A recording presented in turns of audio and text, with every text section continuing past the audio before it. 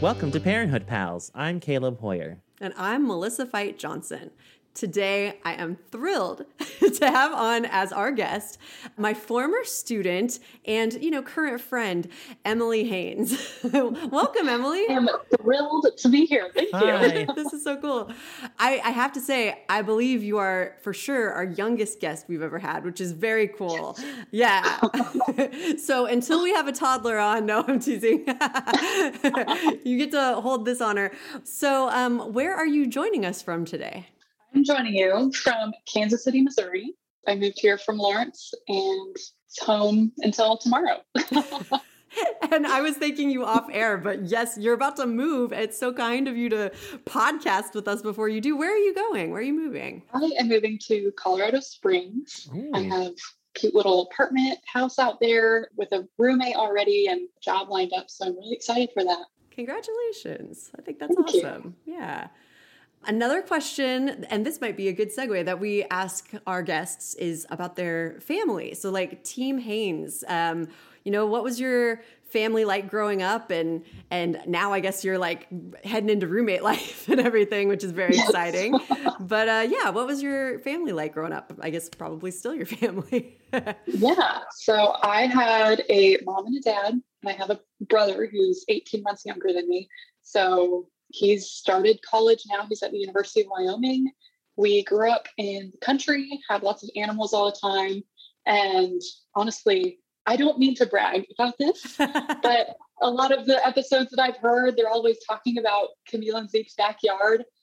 My parents kind of have that like cozy patio area. Man. It's my favorite place at their house. It just feels like home. So I'm really lucky to have been growing up in the country area. So thankful for that. But yeah, it was always outside doing stuff. So Nice. That sounds wonderful. Well, and man, you're good at segues because you just mentioned characters. So the last question we ask our guests, just to sort of introduce them, is what is your history with the show Parenthood?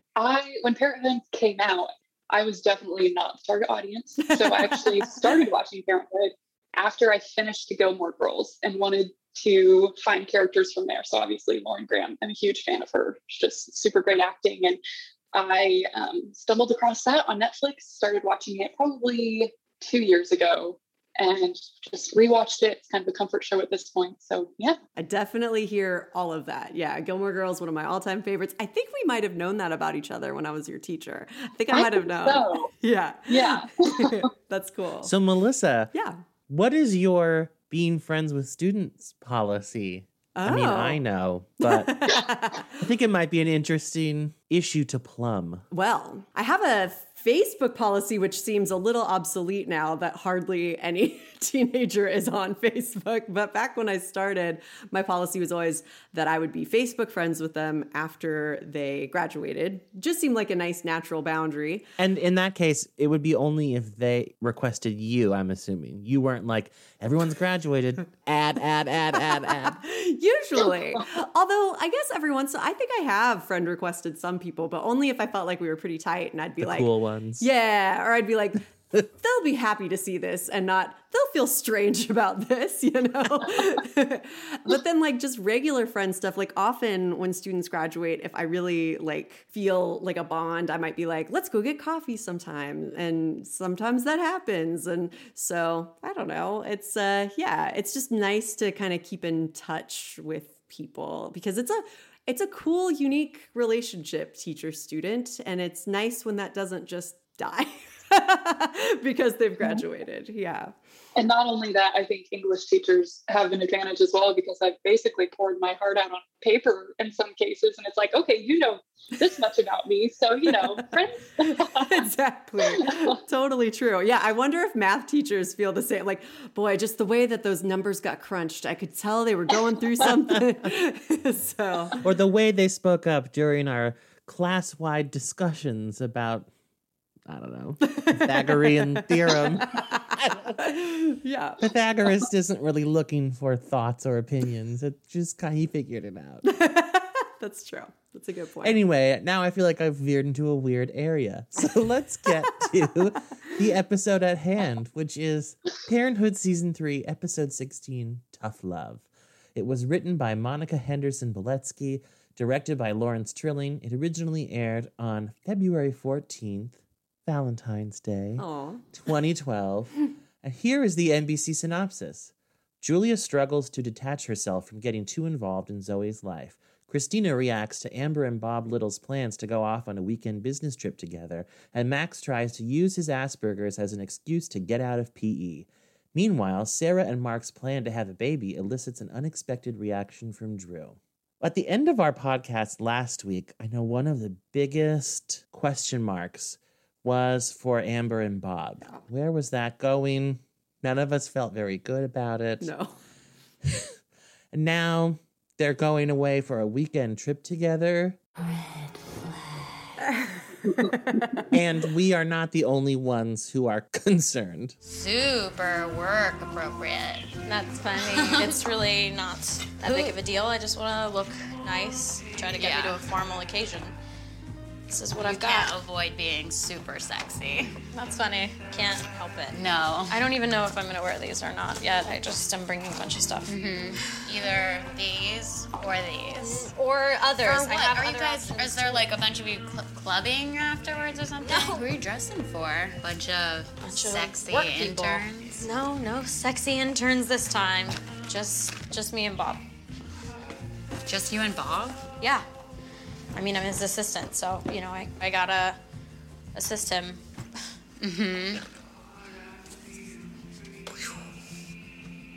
He's cute. Right? He's like young too. Do you want to like hook up with him? Hattie, why would you even say that? I don't know. It Of course could not. be. Please don't. He's You young. don't- He's at least young. Hattie, it's not funny. He's my boss. So please, don't go making those kinds of jokes to your, mom and stuff. Just forget that completely, okay? All right. Yeah. Forgotten. You just don't even know what you're talking about. Emily, I want to start by just saying that I've been really examining this relationship between Amber and Bob, and it's been kind of fascinating for me because I remember when this originally aired in 2012, I weirdly thought they were kind of cute, and I'm having such a different opinion this time around. And so I thought I would preface asking you how you feel about their relationship and how, concerned maybe Hattie was just with that.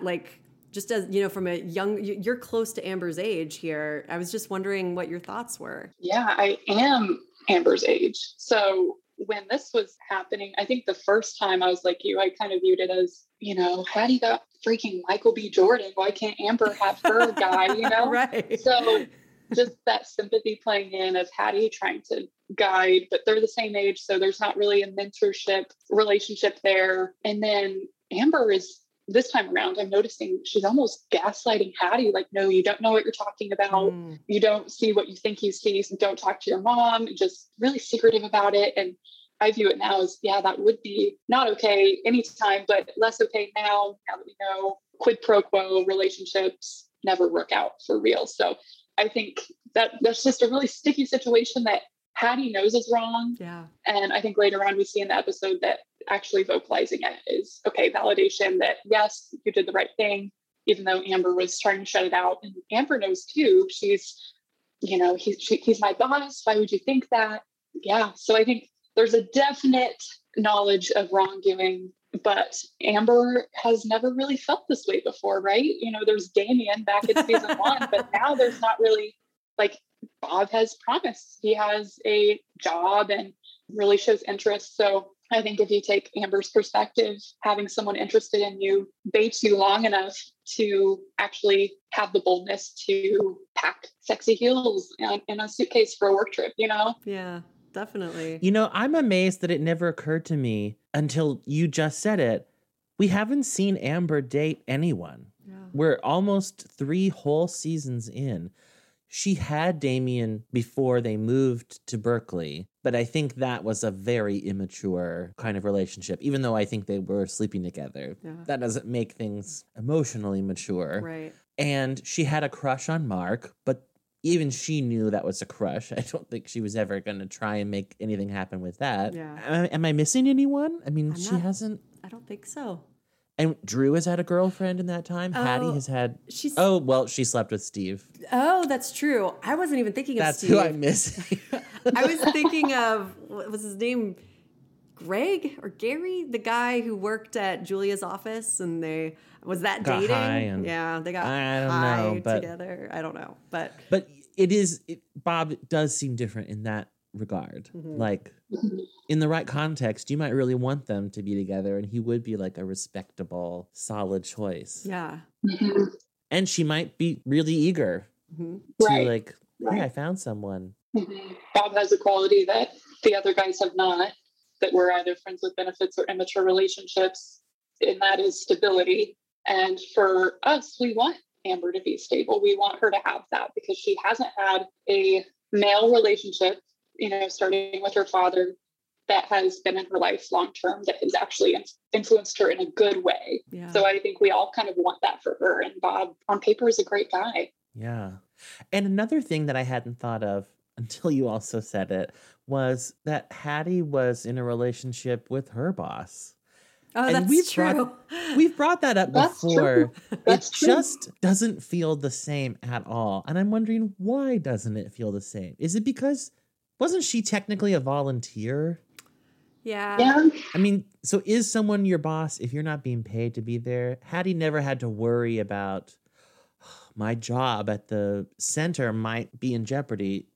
Well, you're not getting paid to do it, so you're not really. And if you think about it, both Hattie and Amber were introduced to those people by their family members. Trusted Camille family. Introduced Hattie and Alex, and then Christina introduced Bob and Amber. So I don't think in their mind, at least immediately, there's anything wrong with that. Oh, such a good point. Yeah. Well, and I was about to say maybe it's not creepy because Michael B. Jordan was also a teenager, a little bit older, but 19 and 16, which doesn't feel like an inappropriate, they're at developmental different places or anything. But then I'm thinking, hold the phone though. One more person dated their boss, and that was Sarah, and I think they were the same age, and I was very, skeezed out by that. And she was also introduced to him by a family member, Adam. Yes. Well, we've established they don't have friends. How else are they going to meet anyone? That's right. They It would only have have to each be other. literally walking down the street. Yeah. I guess Crosby met Lily at the studio, That he started with his Jasmine. brother, so he... Right. I don't know. Anyway, something I loved about that scene I played was that I didn't realize how much I missed Hattie and Amber together until seeing them. Have we had a scene with both of them in season 3? I can't think of any. I can't either, not right off. Like even in the road trip episode, they were in their own cars, in their own storylines. That's true. It was just like, oh, these two, yes, they were friends, weren't they? Their dynamic is wonderful. And I really thought that was such an interesting scene that you just played for many reasons. One, you're totally right. It's just lovely to see them together. But also, I love that Emily pointed out that Amber's gaslighting her, because that's true. But I think at the same time, it's also true that I wonder if Amber isn't looking for someone to stop her. I mean, this is, if you want to get away with it, it's a dumb move to be packing all your sexy stuff in a suitcase in front of someone. Doesn't she want to get caught on some level, even if she's not fully aware? She's probably like, someone should stop me. This is a bad idea. Well, I had a weird question along those lines. I thought that Amber's reaction in this scene was actually a big, giant indication that there was something going on. If she was trying to cover it, she did a really bad job. So my weird question is this.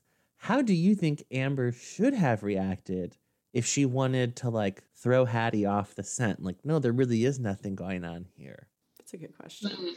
I guess she could have lied and just said, I'm hoping to go out and meet someone age appropriate at a club later, or maybe if she just could have thought of a legit reason why she was packing it's not that for stuff. Bob, right? Yeah, I think that's a good point. That one, she wasn't looking for anyone to stop her, and then I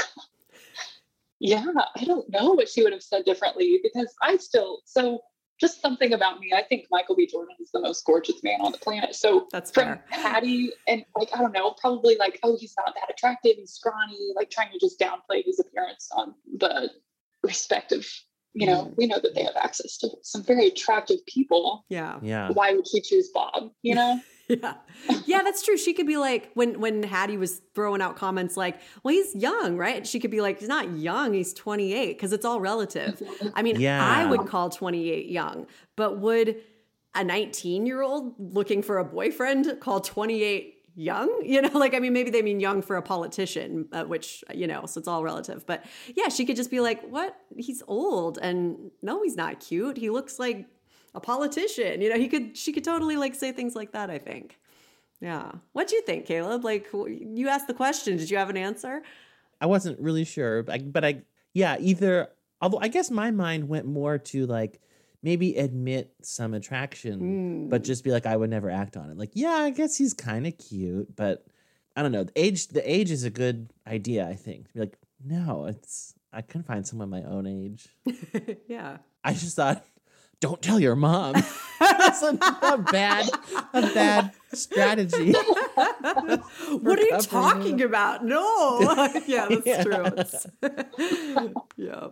Well, when Hattie does tell Christina, I was so proud of her. And I'm shocked. Speaking of, you know, perceptions that have changed since we watched it before, I'm shocked that I used to think Hattie was immature. I used to think she was whiny and bratty and kind of like typical teenager.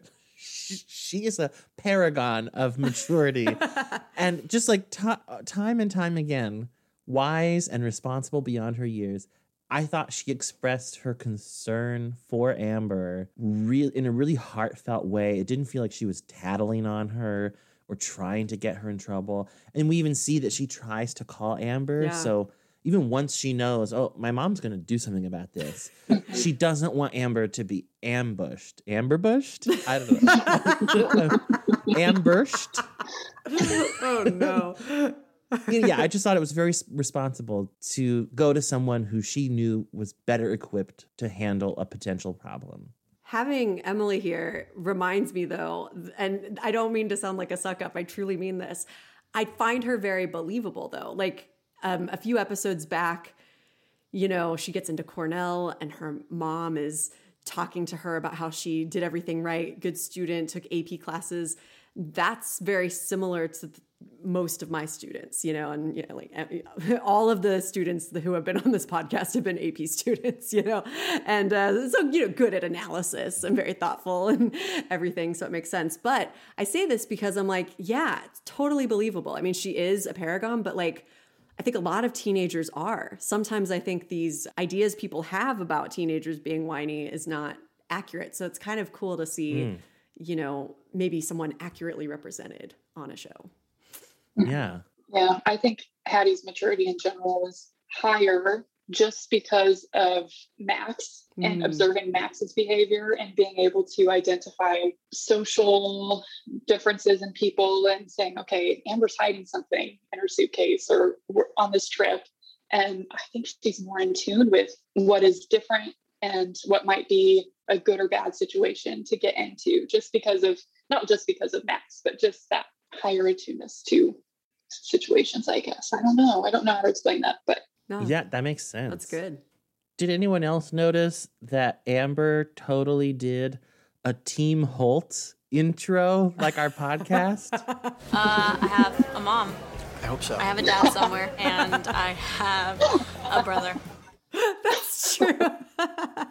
She's ready. Come on. Come on the What's show. your history with the show Parenthood, Amber? I lived it. Yeah. That is true. Like, it does make you wonder, what was their conversation 5 seconds before we joined them? He's like, do you have a mom? Like, you know, it's like, what is your family situation exactly? Yeah. What if the question 5 seconds before was, tell us about Team Holt? Could have been. You never know. Whoa. Yeah, I mean, again, though, we watched their dynamic right there in that little clip. What do we think of the way they interact with each other? I mean, do they have chemistry? Is there any part of you that finds like you're like, I get the appeal, or are you just bothered? What do you think in this one? I think coming from two different perspectives, their introduction probably would have been an interesting conversation, just because if you think of Bob as a running politician and Amber a high school graduate who isn't pursuing a college degree for whatever, choices that she's making in that instance, it probably would have started like, where did you go to school? What was your major? And since she can't do that, it's you find your identity in whatever you surround yourself with. So for her, it's her mom, it's her brother, it's her family. Yeah. And I think falling back on that, that's a very common conversation that people my age have of, where are you going for school? Like, what are your aspirations as a young person? Since she is an intern working for this campaign or this politician, I think the easiest thing for her to fall back on that she knows is her family. Yeah. I think I buy some chemistry between them. Like, I think if he wasn't her boss, and I don't know how else they might have met, or maybe if she wasn't working on the campaign and she like went in to visit Christina sometime for some reason and struck up a conversation with a guy, and it's like, oh, he's the head of the campaign. I could see that having a life, but that's not what happened. Yeah. And from that scene, I took note. I think Jonathan Tucker is really well cast. Yeah. Because he's charming enough to make Amber's attraction to him believable, I think. But creepy enough and smarmy enough to make the audience dislike him. I mean, I was watching like kind of with my eyes through my parted fingers. Like, oh, here we go. And like something you said earlier, Emily, like Amber knows that it's wrong, at least enough to keep it concealed. So that proves that she knows better. And I feel like, I guess maybe Bob hasn't done anything quite the same, but I mean, he didn't take anyone else on the trip. Yeah. So, and who knows, maybe there's some other explanation for that, but it felt to me like, yeah, he's trying to keep this secret. Although I did wonder, when they're making out and there's a knock at the door, especially at a hotel, I would look through the peephole and see who it was.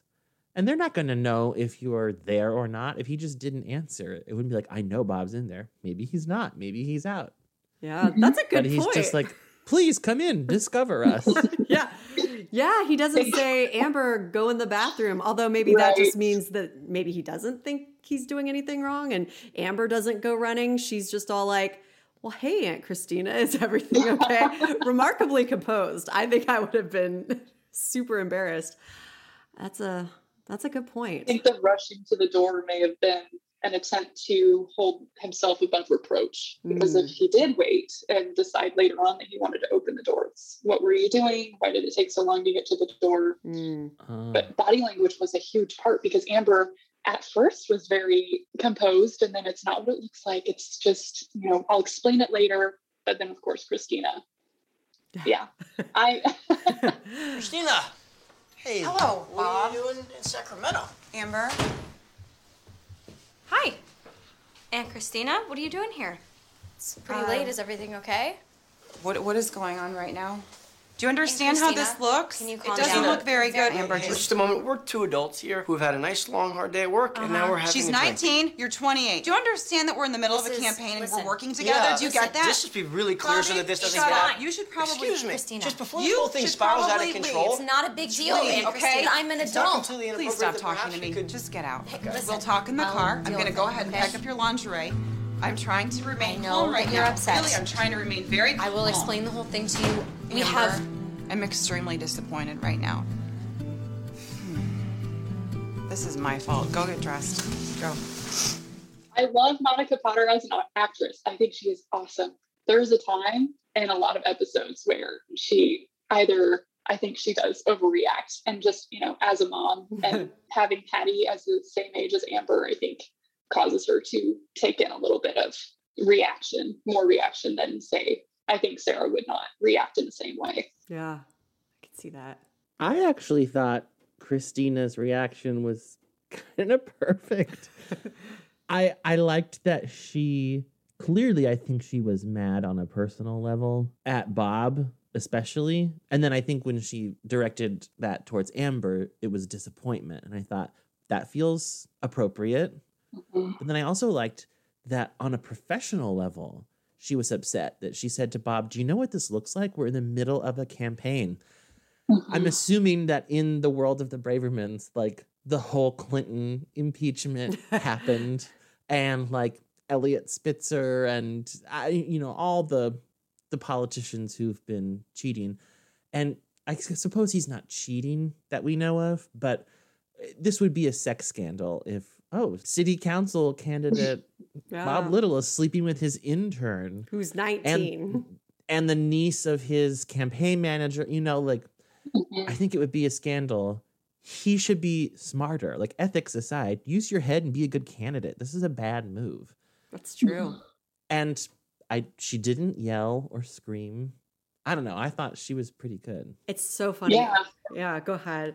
I think I would agree. I kind of want to take back my last comment about Sarah responding differently. I think Christina responded separating herself from professionalism and personal. Like, obviously she's disappointed in Amber, but I think she's more disappointed that Bob, like, she's working for this guy and he's trying to, in a way, seduce her niece, which doesn't look good. Like, it may have, if she was a citizen, understanding that, it may have swayed her vote a little bit. And obviously Christina, with her conversation earlier with Hattie said, do you trust this guy? Is he good? And Christina said, absolutely. I'm working for him on his campaign. Of course, I think he's good. So that may have changed her opinion. Yeah. But I think Sarah, I just think of when she's going to Damien's house, when she runs away the first time and just barges in the door and is looking for her, frantically. This is a brand new guy. Definitely.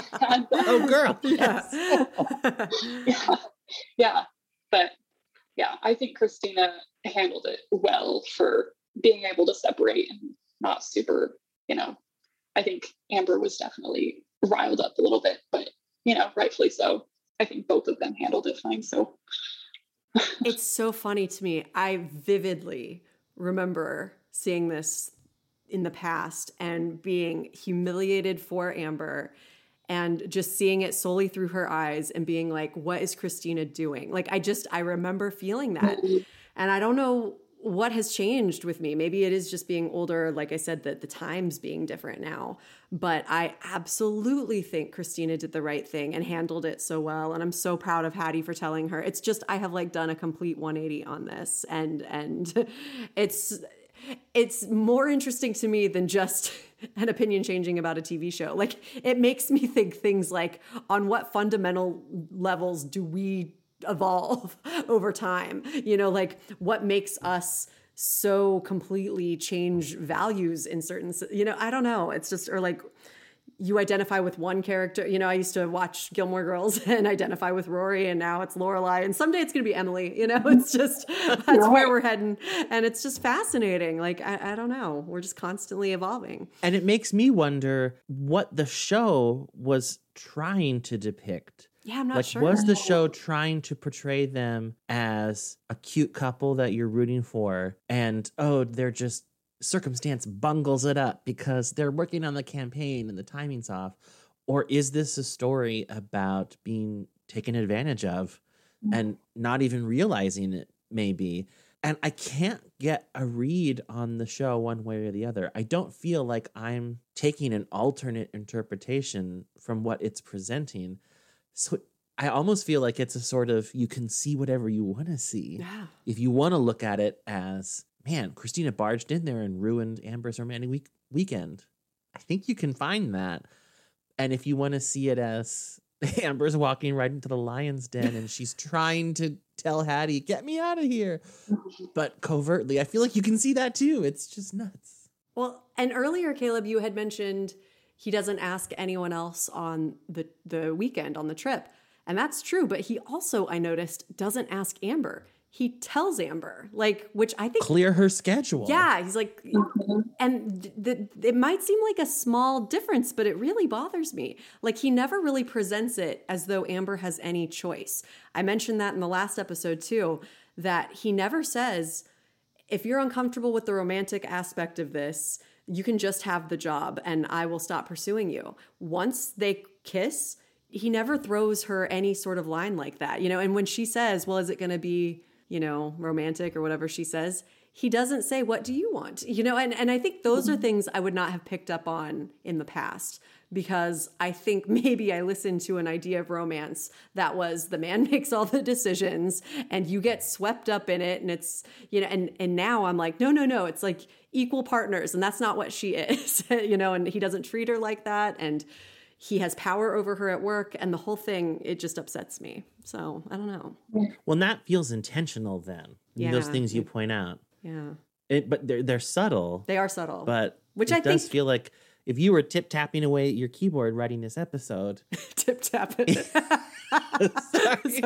And you were writing, you know, clear your schedule, or last episode you were writing like, I hope you're ready for this, and not saying, you know, any wiggle room. That feels like a choice. Yeah. So maybe this was supposed to be a cautionary storyline all along. It's just a good one because he seems so benign. Yeah, he does. He's not like twirling his mustache in the corner or something, you know, like it's, I mean, I think that's the kind of situation women are more likely to find themselves in. Something real murky like this, I think. Mm-hmm. Yeah. I think also just with the intentional writing of clear your schedule, are we thinking that Bob was doing a favor for Amber, saying, hey, we're trying to be romantic, but I work with your aunt here. Do you want this getaway? Or is it more predatory of, I need to separate you from who you're familiar with in order to get you in this unsafe situation? Yeah. Yeah. God, that's good. Ugh. Or is it two birds with one stone? Oh. You He know, gets what he needs, and that. he gets her, separates her from the herd. Yeah. Wow. Gosh. It kind of makes me think the storyline is much better than I used to think it was. You know what I mean? Like, if they're kind of intending all of this, I think it's kind of genius, and maybe should be like the sort of thing that people should watch, men and women. You know, like, don't be like this it's guy. Almost like a workplace training video. Like, hey, you might be put in a situation where it seems totally fine. Don't go on the trip. I'm just picturing like 80s montages of like sexual harassment being acted out, and you're like, no, here's how that should have happened. You know? So, well, and Melissa, you just saying that men and women earlier when you were talking about this is more perhaps believable than a mustache twirling villain. I was thinking, men, I think men especially should maybe watch it, because I haven't been in situations like that where I'm put in a really uncomfortable situation and just expected to navigate my way through it. And I feel like probably most, or certainly a lot of women are. Yeah. And so I feel like women would be quicker to watch this and recognize what's not okay about it, and men might watch it. I think Bob would watch it, or Bob is conducting himself in a way that I think he has like plausible deniability after the fact. Like, well, I didn't force her. It was consensual, really nice, and I got her a really nice room, and we had chemistry, we had a connection, and like those things are all kind of true, but they don't explain, I think, what he thinks they would explain. Like, anyway, I just think it's something that it would do men good to see and realize, like, you might even think there's nothing wrong, but be sure you're not like reasoning backwards. Yeah, totally true. I remember when I was 18 and I had a job at a restaurant as a waitress, and I had a pretty great connection, like friendship connection, with a much older guy who worked there. And I thought of him as like a big brother type. Sorry. I immediately thought of like a 70-year-old. And then just the image was funny. I'm so sorry. No, that's okay. I think he was like 11 years older. So I think I was like 18 and he was like 29. And that's the age difference between my brother and me. So I think in my head, it never even crossed my mind that he would be interested in me. I was like, I'm a child, I don't know, like compared to him. Like that was how I saw it. And I thought of him as being old. And he asked me out once, and I was like really uncomfortable. And it wasn't because he said it in a uncomfortable way. I mean, and nothing like what happened with Amber and Bob happened. I mean, really all that happened is we both wanted to die of embarrassment. You know, I was like, oh, I don't think of you that way. And he was like, oh, I wish I hadn't asked, you know, and then we were really never friends again. And it just that's kind of what happened. But I don't know. I think that it is interesting just the way that these things can happen and our perceptions can be just totally different. Like I imagine he probably thought I was like flirting with him when I was laughing with him and joking around, and I didn't mean to. Like that wasn't what I was trying to convey. And so sometimes our own perceptions of what's going on is just not fully accurate. It's very hard to act like we know exactly what other people are thinking and how we're making other people feel. You know, it's interesting. So. I mean, I think even just the distinction of someone you like can ask you out and make you uncomfortable is a good thing to keep in mind, because I imagine a lot of people, a lot of men in that situation might think, we have a great rapport, we get along really well. Yeah. Even if she says no, I'm sure I wouldn't be putting her in an awkward position. Like, that's not the case. Yeah. Did you guys get past that and continue working together easily? No, I think I ended up leaving that job, not because of that, but I found another job I liked better. And I think I was like, I'm just going to bounce. Like, I mean, I think we just never really, it was awkward after that. Yeah, it was never, you know, and people sometimes are like, take your shot. What's the worst that could happen? And sometimes that's true, but sometimes it's like, nope, that wrecked everything. So I don't know. Anyway. I honestly don't remember what happens. I don't either. In the next episode with this storyline. So my husband I'm asked. Interested to see. Well, you raised earlier that it's a little odd that Amber was packing sexy clothes in front of someone if she was trying not to invite questions about it. But I thought as contrivances go on a TV show, like, oh, we have to have one character find out something else about another one. I really kind of bought that one. Like, oh, what an interesting way for Hattie to sense that something is a little fishy there. I know where you're going with this. I thought you might. Because one that I didn't think was so successful was Crosby picking up a prescription for an allergy that we've never heard that he has to cats. And, you know, all the cats he comes into contact with on a regular basis. And then getting Zeke's instead. I was like, I realize, I don't know, I felt a weird kind of sympathy for television writers, because I thought they had to figure out some way for some character to learn about Zeke's health issues without being told about them. So it's by definition going to be some contrivance to get you there.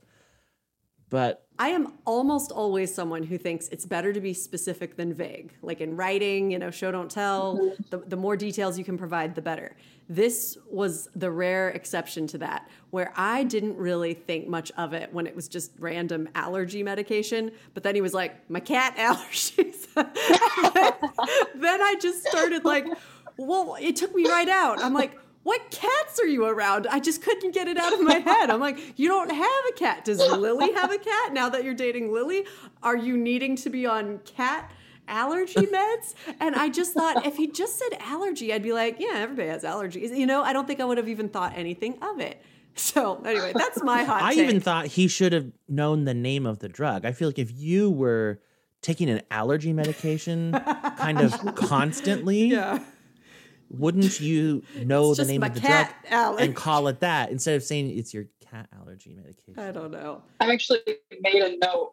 I used to volunteer in a hospital and my parents are healthcare workers. So I can tell you that guy would have been fired for sure. That would not happen in real life. And just thinking about when you pick up a prescription at the pharmacy, they ask for your date of birth and your name, right? Yeah. So whatever date of birth that Zeke has was not even comparable to what Crosby has. And there was no verification there. There was just nothing. He was just going to let him walk out. Know. This 30-year-old man looks like he might be on blood thinner. Like, no, absolutely not. Like, I was definitely taken out of that scene when that happened. God, that is an even better point than the cat thing. Like, that's such a good point.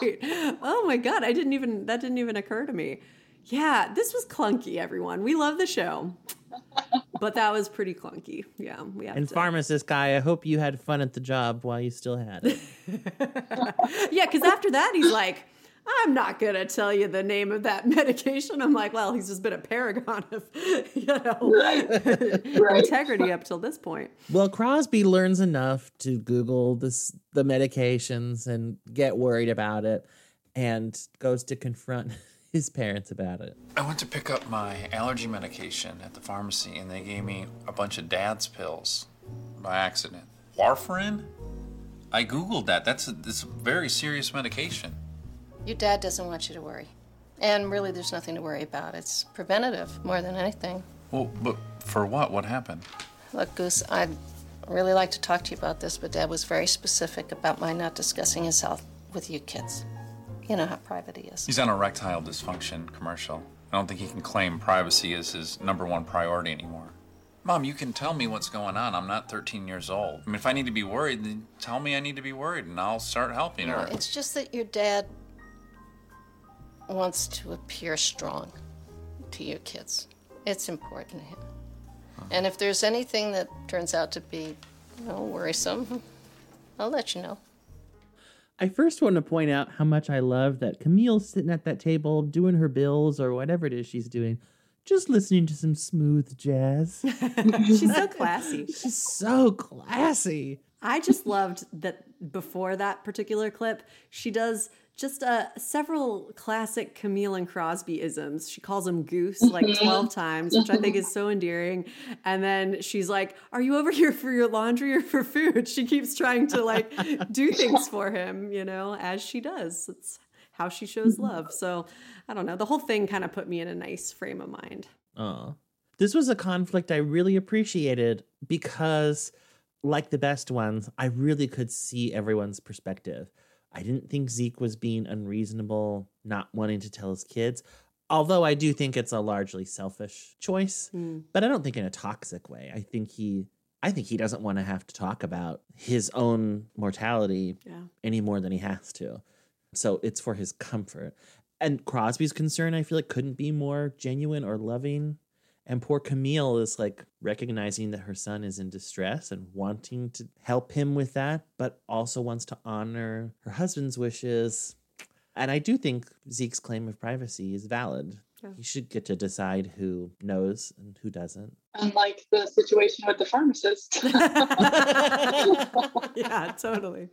God. I love Camille and Zeke's spousal confidentiality, just how they go through what they choose to decide to tell their kids and what remains sacred with them until they're ready to share it. I think that's a really valuable trait that she has to be strong about. And especially Crosby, I want to give you as much information as I can. I don't know how much I get to tell you right now in this moment, but when we're ready, we will share it. Yeah. I think they're a real team in that they keep that between the two of them.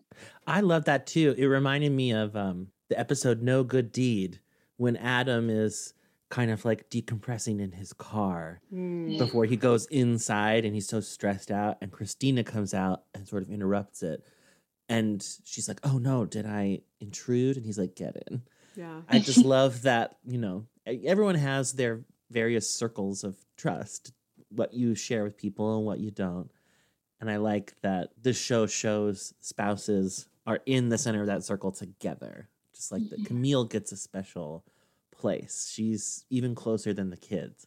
Well, and I love it. It also makes sense because I think that's something Zeke has been working on specifically with her, through therapy. I think he's been working on being more vulnerable. But it's a big step to go from, okay, I'm going to be more vulnerable with my wife to everyone. And also, Camille can probably relate in a different way to fears of mortality. I think they're about the same age. They're at a certain level, and maybe that's something they both wish to shield from their kids. But that's impossible. Something that really struck me is at the end of the episode when Zeke finally does, kind of confide in Crosby about what's going on. He says something along the lines of, well, I'm not going anywhere. And Crosby's like, yeah, okay. You know, and I don't even think it's supposed to be like a huge moment, but I thought, what a strange thing. I mean, that's a lie. I'm not going anywhere. Maybe he means eventually we all are, you know, and I don't think it's a vicious lie. And I don't even think Zeke meant to lie. It's just, you know, it's just. How dare you not be immortal? Right. Yeah. I just thought it was such an interesting, he's trying to comfort his son. And I think in a way it makes it worse because you can't say that and have it be true. And Crosby knows that. And this is like a big reality check. Yeah. I can't put this off forever, can I? There's some, you know. Also, Zeke doesn't know because when you have AFib, it's just, I don't think he knows enough about his own illness to be able to confidently give those answers to Crosby, which in that moment just might be a temporary comfort of I'm not going anywhere for the time being. You know, I think that situation is juxtaposed because Zeke does confide in his kids about certain things. Like he confides in Adam about when he makes that real estate investment. He lets Adam in on it, but not Camille. And purposefully does not tell her because he wants validation from Adam first. So I think with health stuff, it's Camille and Camille only until he's ready to feel comfortable with sharing with the rest of his kids. But certain things like the affair that he had earlier on or the investments that he's making, he's drawing in his older kids to get a second opinion rather than his wife. Wow, that's a great point. And does go to show, like you said, Melissa, that he's grown. Well, although I guess you're saying maybe it's the content of what he's sharing. Although maybe both like if we saw him sharing financial stuff with Camille, then we'd be like, you've really grown. Because you did not do that before. Yeah. But I think it's both. I think both can be true because I actually have a hard time picturing Zeke having an affair now. And I know that he had one in the past. And I don't think it's just, well, now he's old and no one wants him. He's charming. I think if he really put his mind to it, he could have an affair. You know, I think that he's maybe like appreciative of his life and what he has in ways he might have taken for granted when he was younger. And I think maybe almost losing Camille has really put that into perspective for him. And so, yeah, I think it's both. I think that you're totally right that he couldn't confess that sort of thing to her before, but I don't think he'd have anything to confess now in that department. I liked that when he did finally tell Crosby, there was no, but only you get to know. Don't tell anyone else. They do that all the time. I hate it. I know, and he did it during the basketball game when Crosby kind of needles it out of Zeke. Zeke ends by saying, no matter what you do, don't tell Adam. And I thought, why? If you've already, you were trying to keep it from them. It didn't work. No.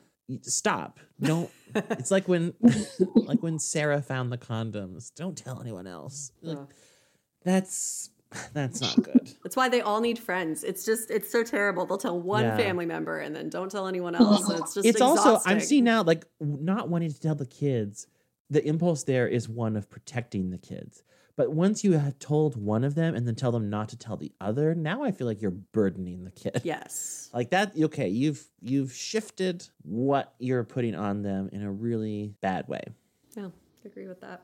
I do want to just say before we move on from this storyline, it is such a great Crosby episode, I think. You know, dumb cat allergy aside, it's like very lovely to see how much he loves his parents. You know, you're right. Like you said earlier that was totally well-intentioned. There's no ulterior motive. He's just worried about his dad because he loves him. That's beautiful to see. Yeah, there's no agenda. It's just, I hope my dad's okay. That's really something nice. That also is occurring to me now. Lily was hardly in this episode, but in the one scene that she was in, Crosby was Googling the symptoms and sharing his concerns with her.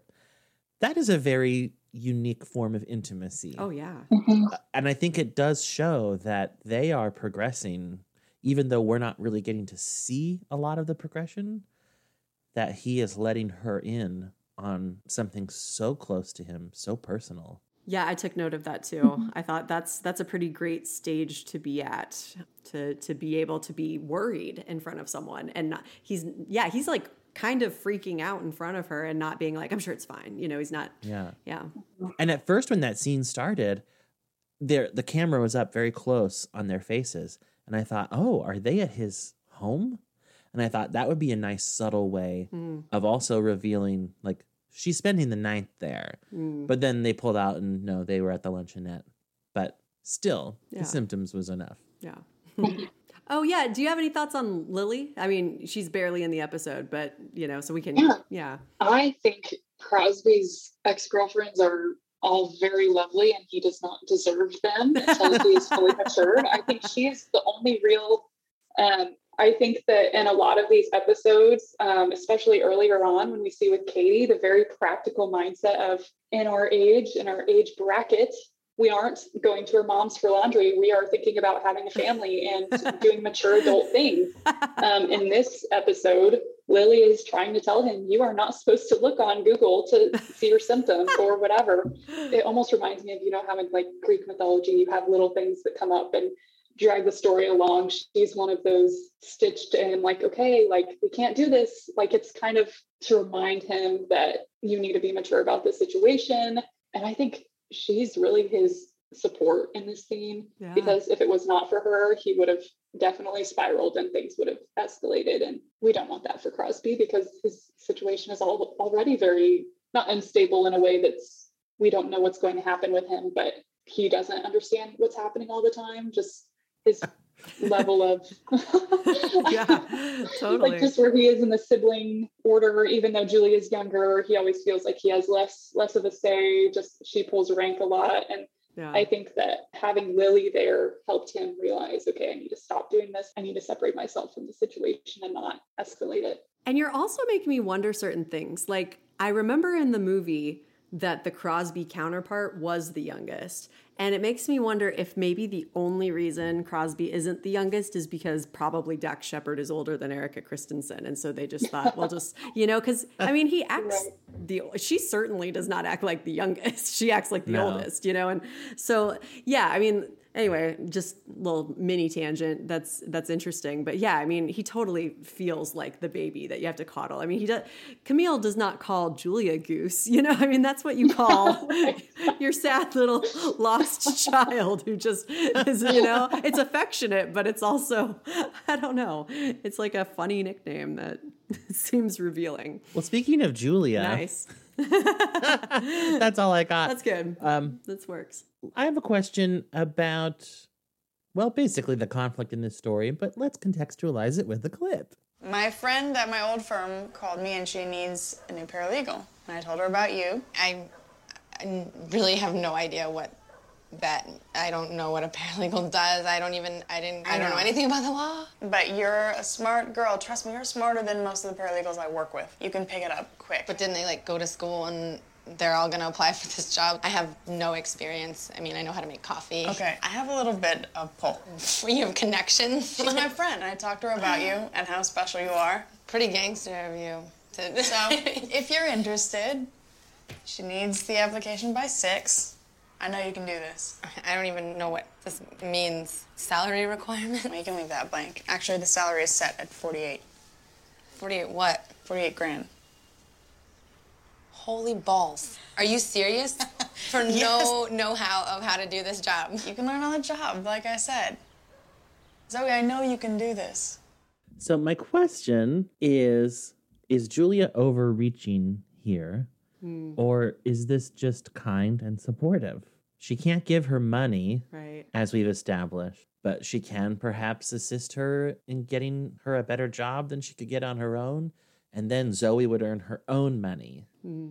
I hope this isn't an unethical answer, but my first instinct is to say it's fine. And the reason I'm saying that is I think people have ins all the time. It's why so many people get jobs. And maybe that's unfair, but it's how it is. And I feel like someone like Zoe should benefit from a system that usually benefits, like, you know, straight white dudes, like, you know, like where it's like a boys club and that's why someone gets a job. I love the idea of a woman helping another woman, especially a woman who, as we've seen, doesn't have much support in her life, financial or otherwise. And someone who is, you know, I just think, I think it's okay, but I'm fully prepared to hear other answers if anyone disagrees. So yeah, what do you guys think? I agree with you that it is okay to help someone find a job, even if it was for the interest of that person in their place in your life, i.e. carrying your child versus just a random friend. I don't see an ulterior motive just because I know that Julia genuinely wants Zoe to succeed. And even when her and Joel are talking later on, she realizes that there needs to be some separation after there's almost an exchange of goods that is about to happen. Yeah. And I know it sounds really bad, but the same kind of mentality of, okay, we're going to get something from you. I want to set you up the best that I know how. Yeah. In order to do that, here's a job application.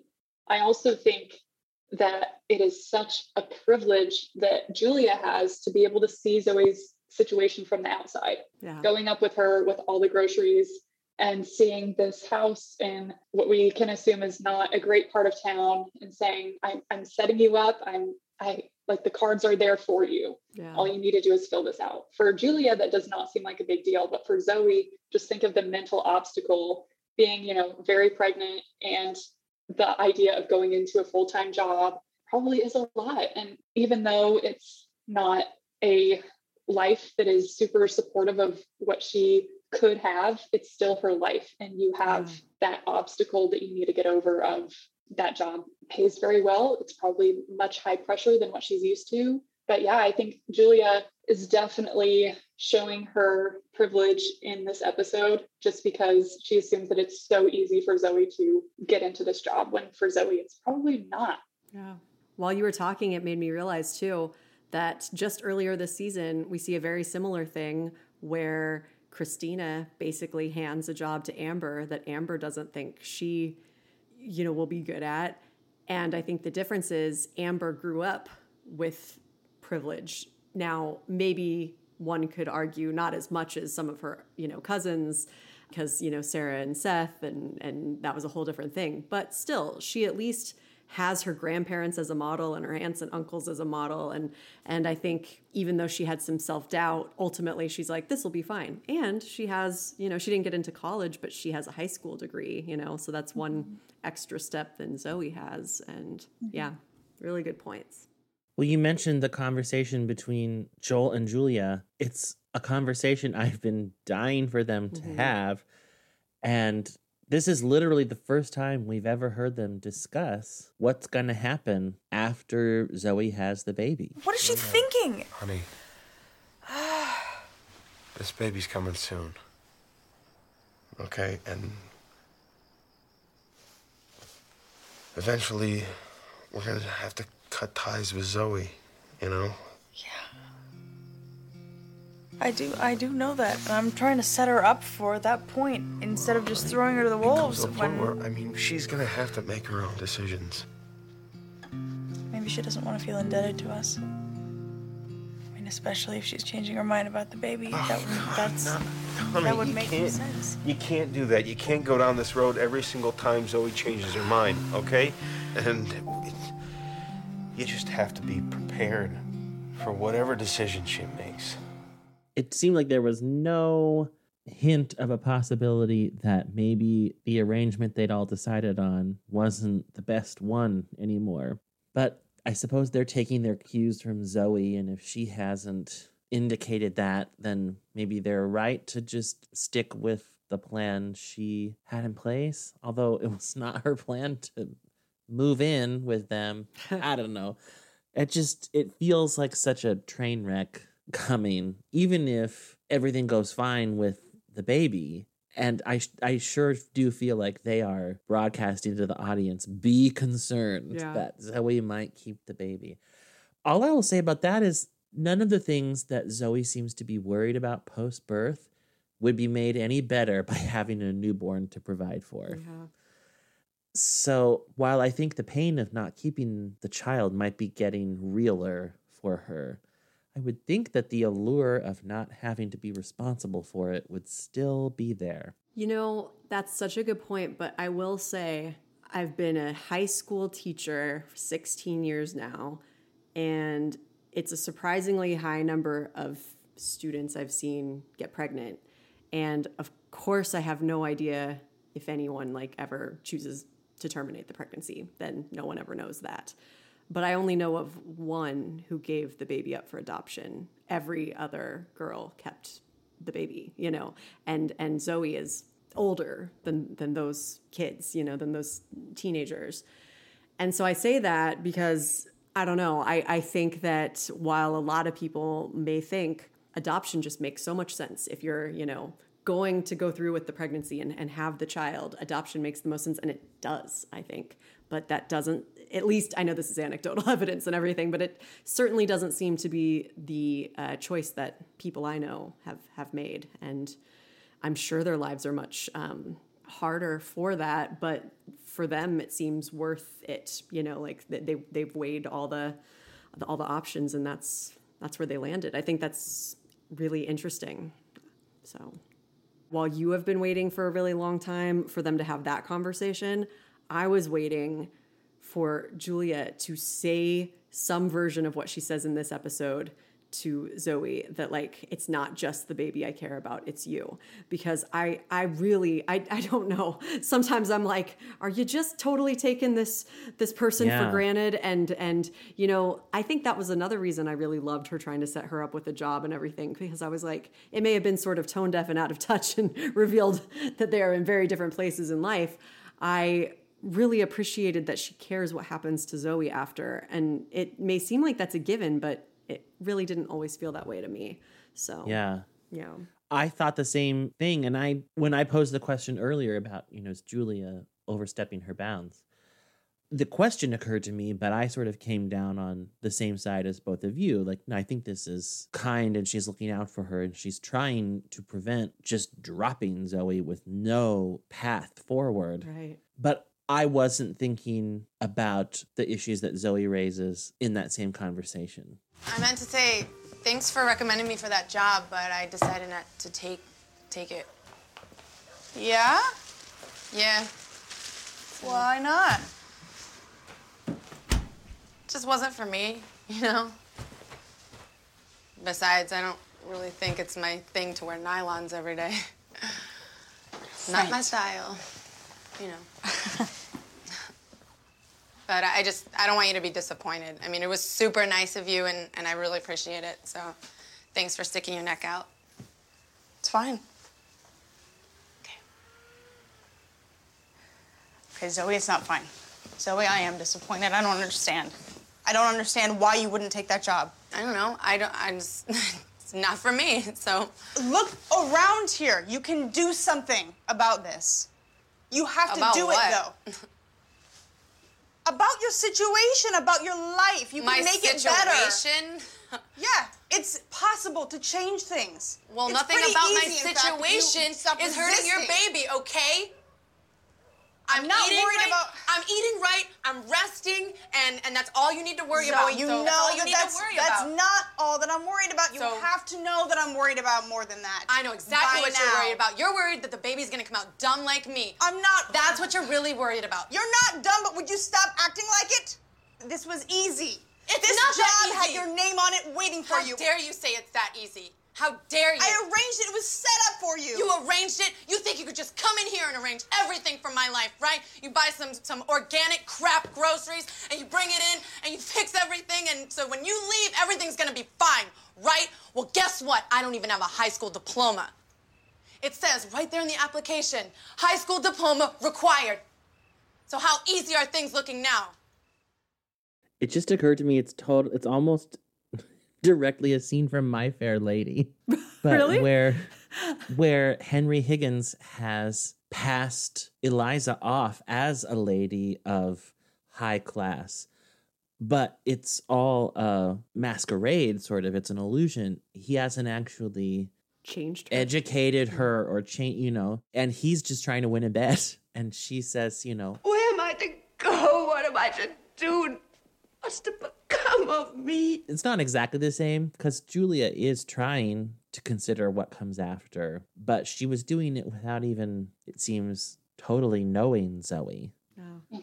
It reminds me, I grew up in a Christian environment, so it reminds me of short-term missions. Like Julia's trying to evangelize Zoe a little bit and try to say, everything is going to be good. I'm going to set you up. And then when she leaves, it's, you hope that it's going to sustain itself, but she isn't setting up Zoe until I feel like she offers the job in such a way that will be able to be sustained. And even then, she's going to see Zoe at the firm. She's going to have somewhat of a relationship, and Zoe does not necessarily want that.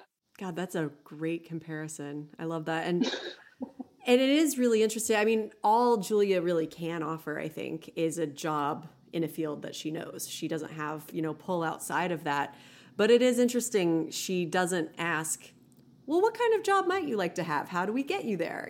She just kind of tries to solve it in her world instead of trying to maybe meet Zoe where she is. And that's interesting. Did either of you feel like Zoe was almost baiting Julia at the beginning of that scene? Like, let me see if I can get you to tell me what you really think about me not taking that job. Yeah. And which she was mad successful at. Absolutely. And I think the climax of her point was, I don't even have a high school diploma. And then Julia's like, oh, like that realization that a baseline requirement is not met. How am I supposed to overcome this new obstacle? Right. Yeah. Yeah. Well, and I didn't think that, Caleb, until you just said it. And now I'm like, oh yes, I think she was, now that you point that out. But now I'm wondering too, did she ultimately want to know what Julia thinks of her? Like, do you think she wanted to feel like this has meant something? You have to admit it. Like, we're friends. You love me, right? Like, I wonder if she was baiting her by doing like reverse psychology on that. It's almost like Zoe was saying, wait, Emily, have you ever heard of Swim Fan? It's like a movie from like when you were born. What? I don't need to ask what year before. You were before. It was before you were born. Because it was the 90s. Was it? I can't remember. It was like either late 90s, early 2000s, but it was this. It's crazy. Actually, I guess I don't know.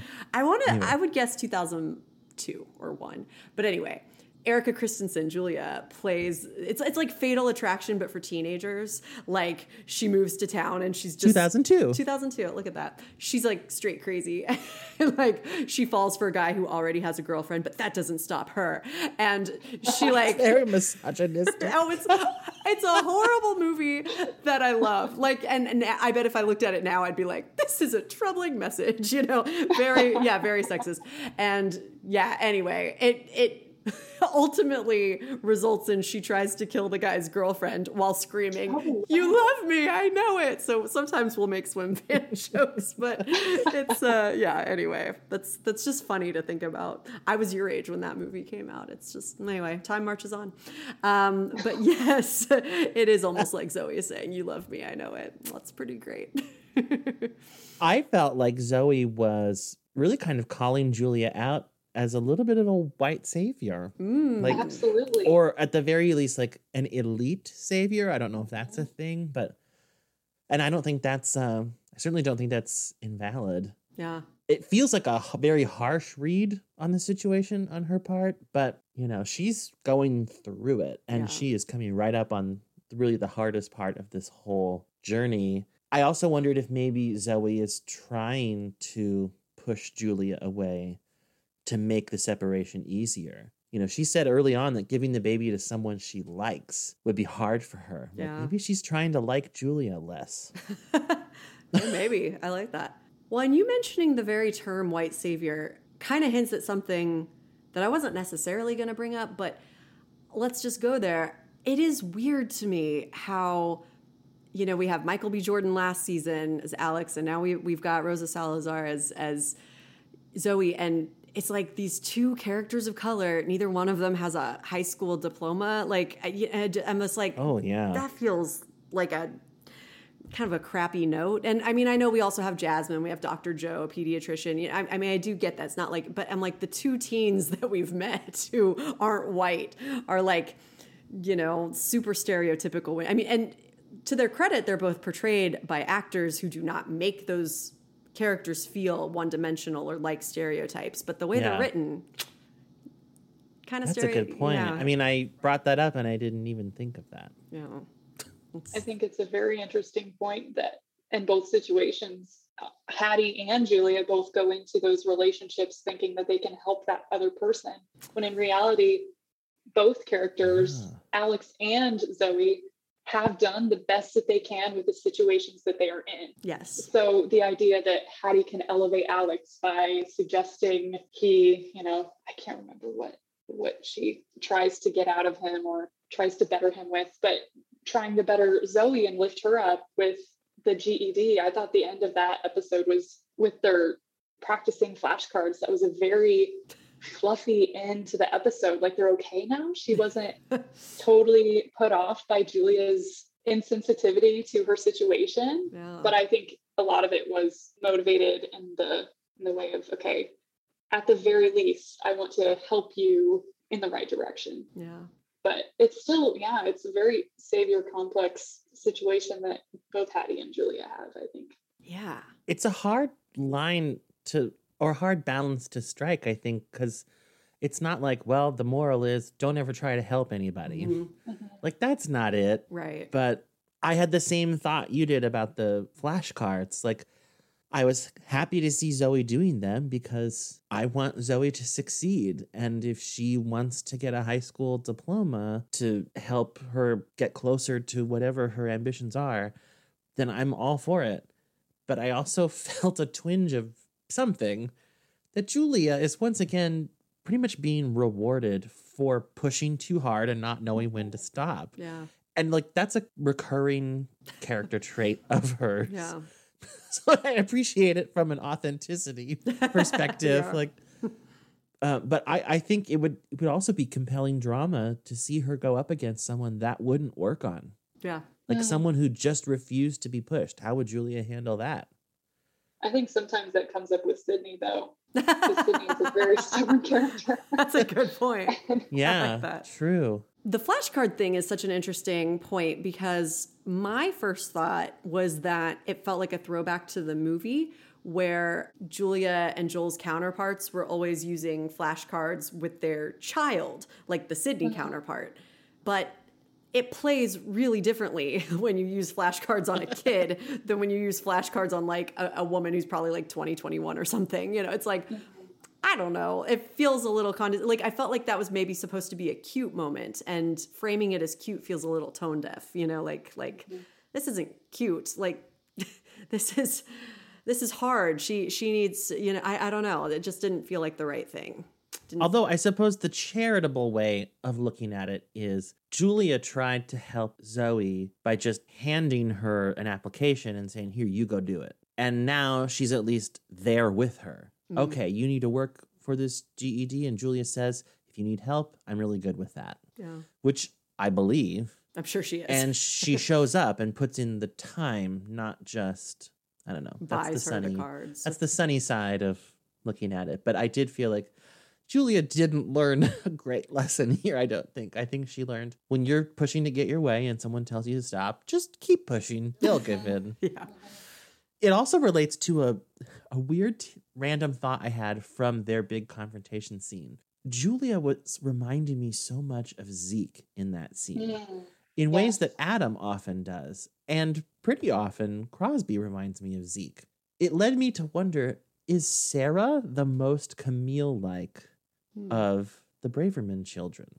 I think that she is maybe the most creative. I mean, even though Crosby is a music producer, Sarah writes plays and Sarah reads Faulkner and wrote songs with Seth and did all the design for the band. She's got that facet of Camille's creativity, I think. Yeah. And in her way, I think she might be the most nurturing. Mm-hmm. I think Adam has some nurturer in him, but he married such a nurturer that I don't think he gets to let that out often. Yeah. And he has so much Zeke in him to like balance it out. Anyway, that was my random thought. Maybe Sarah is the Camille. I agree. And I think there's an episode where Camille even tells Sarah that they have a heart-to-heart when she's living with them and says something along the lines of, with that similarity. I don't exactly remember what it is. She calls her favorite. And then she says, maybe not my favorite, but is it you're the one I most identify with? Yeah, I think that's what she says. So, I think so. Yeah. You're my best one. Maybe not my best one, but you're the one that I most identify with. It's when she's going through a hard time, and that's something to bring comfort to her because she doesn't really feel like she belongs anywhere. And I think Sarah's wandering spirit and wandering physically all the time and not really settling with a person until later on.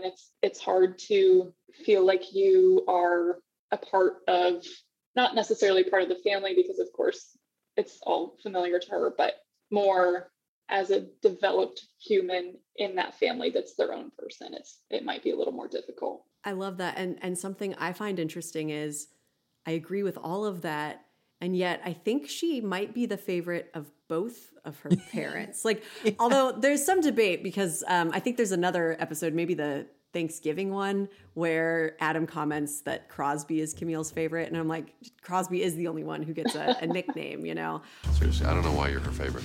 But, you know, I mean, I still think back to the pilot when Zeke is like, and to my shining angel, Sarah. I'm like, I don't feel like we've heard him say anything like that to any of the other kids, you know? And I also think Sarah's my favorite. I think of the, you know, she'd be the one I'd want to hang out with. She's fun and funny and self-deprecating. I don't know, but yeah.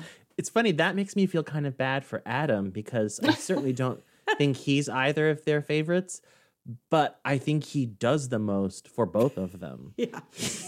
And that feels like a very believable, typical older child thing, that they get a lot of crap put on them, but no, that's no one's favorite. Yeah, the favorite is the one who is like, Mom, do my laundry. Mom, let me move home. Like, it's not fair, really. It shouldn't be the favorite. Adam should be. Or Julia. They work their asses off. And that is funny. Hey, do any of you think your parents have a favorite? We don't have to go there. It's me. Definitely, yes. I'm the Adam of my sibling and I. Yeah. Me too. I'm the younger one and I'm a lot more responsible. And yeah, that's interesting. I really do think I'm the favorite. Not, of course, not in terms of love. I think they love us all. Exactly the same. Really? Yeah. No, I'm sorry, go on.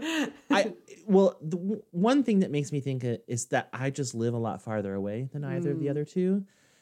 And so I think when I'm around or when I'm not around, there's that feeling of it's a big deal if I get time with Caleb. Yeah. Whereas the others are just here all the time. So take them for granted. Here they I'm are. the star attraction. Interesting. Or when I'm not around, it's like, oh, I wish you were here. Yeah, that's true. Boom, I get it both ways. Yeah. Anyway. No, it's super interesting. I'm sorry. I was thinking of my version of that, which I hope isn't too snarky to say. And I also hope I've never brought up before. So maybe I'm going to say this snarky thing twice. But I remember once my brother was just like, yeah, I'm not going to vote. I think all the candidates are dumb. I'm not going to vote. I don't even remember what election this was. And my mom lost her mind. You know, she was like, what, you're not going to vote? It's our constitutional right. I can't believe you're not going to vote. And, you know, and he's like, yeah, I've decided not to. I can't throw in with any of them. And I'm like, okay. And so then I don't know, a month later, my mom calls me and she's like, Dave voted. And I'm like, yeah, me too. Where's my parade? I just always do. You know? I'm like, no one gets a special phone call when I vote because I'm like, I'm not gonna. You know, so anyway, that might be terrible to say. But I think that's sometimes. Funny, though. Yeah. So anyway. Well, let's shift over to Max's storyline in this episode. This is the first episode to feature Hayden Byerly as Micah. I don't know if there are any other fans of the Fosters out there listening, but Hayden Byerly will go on to play Jude on the Fosters. I thought he looked familiar, and I've only seen one episode with you, but I think that's where I knew him. Yeah.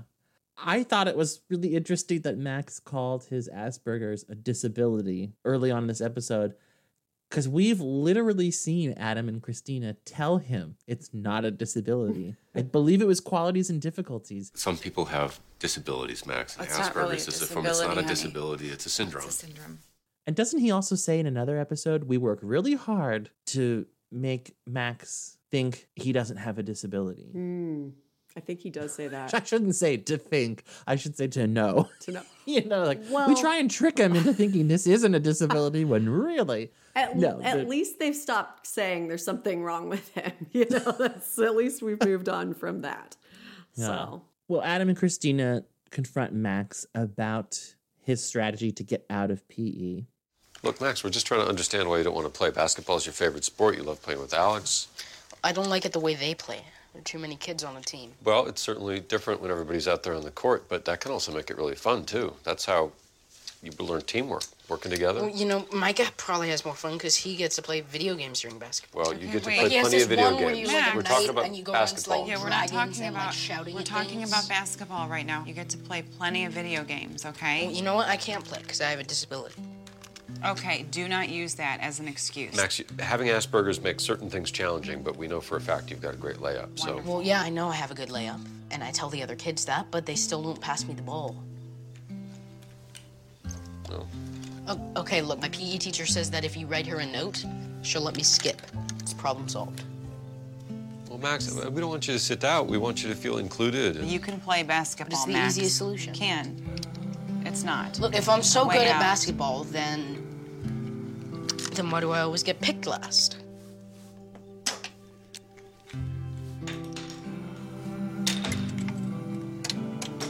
I don't know, pal. just real quick, as a teacher, I had several concerns. Number one, I feel like that's the worst strategy in the world is picking teams. I don't know why anyone would do that. That is just designed to make people point. feel shitty. Why would you? Anyway, I'm like, do people still do that? I don't even think when I was in school, we ever picked teams. I think it was just 1, 2, 1, 2. Okay, 1's over here, 2's over here. Problem solved. But then the other thing was, I was like, is this the best situation for Micah?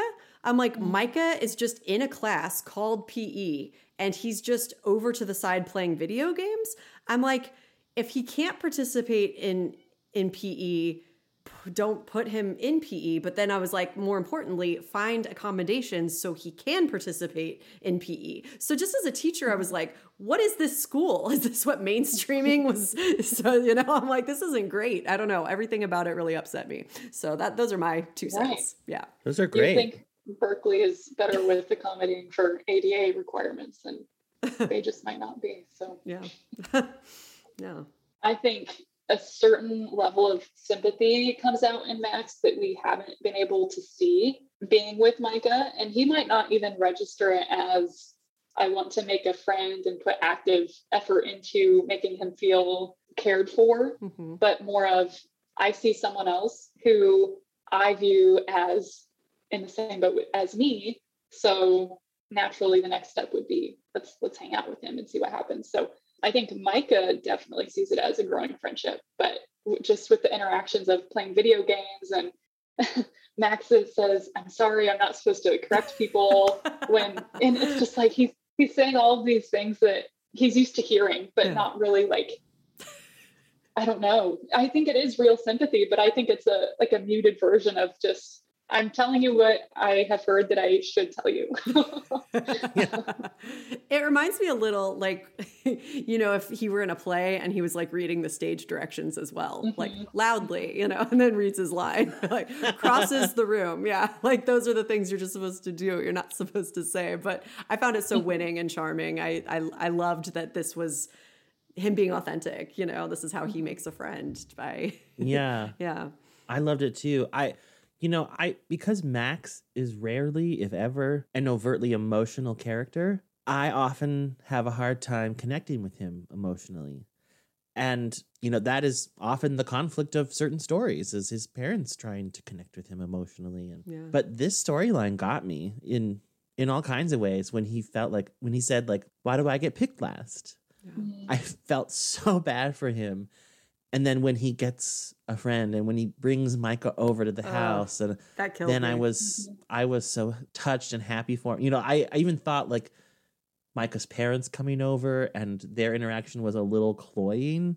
But I'm like, you know what? I've already gone whole hog in on this storyline, so it didn't bother me at all. I went with it, and I was just, my heart was warmed.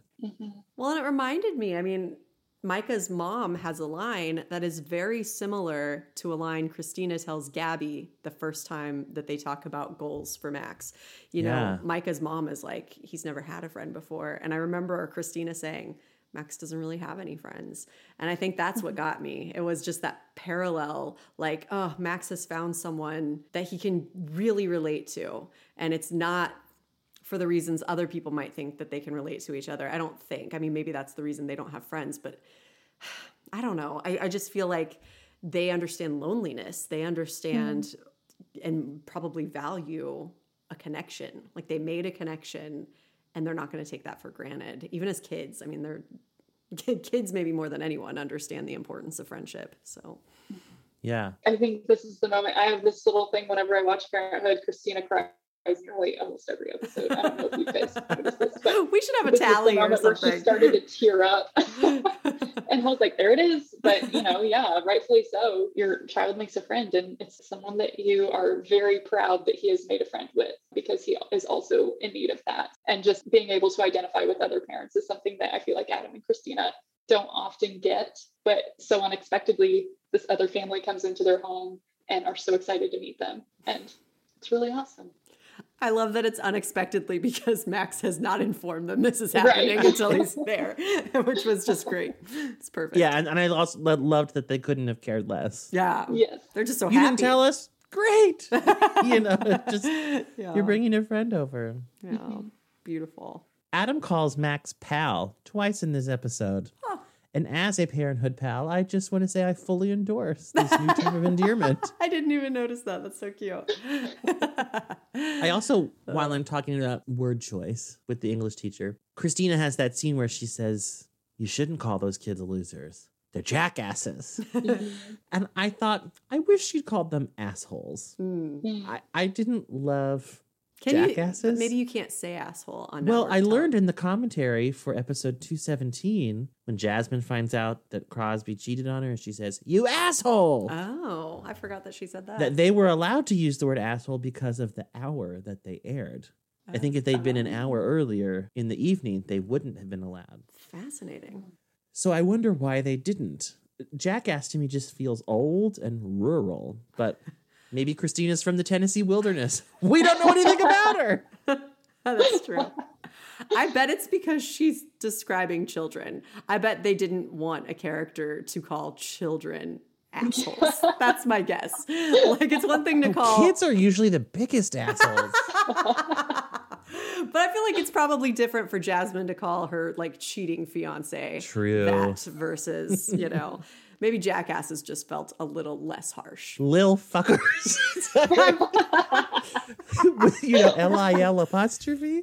That just takes the heat right out of it. Then it's precious, really. It's sweet. Yeah. Then it's a rapper name because, you know, hey. So, anyway.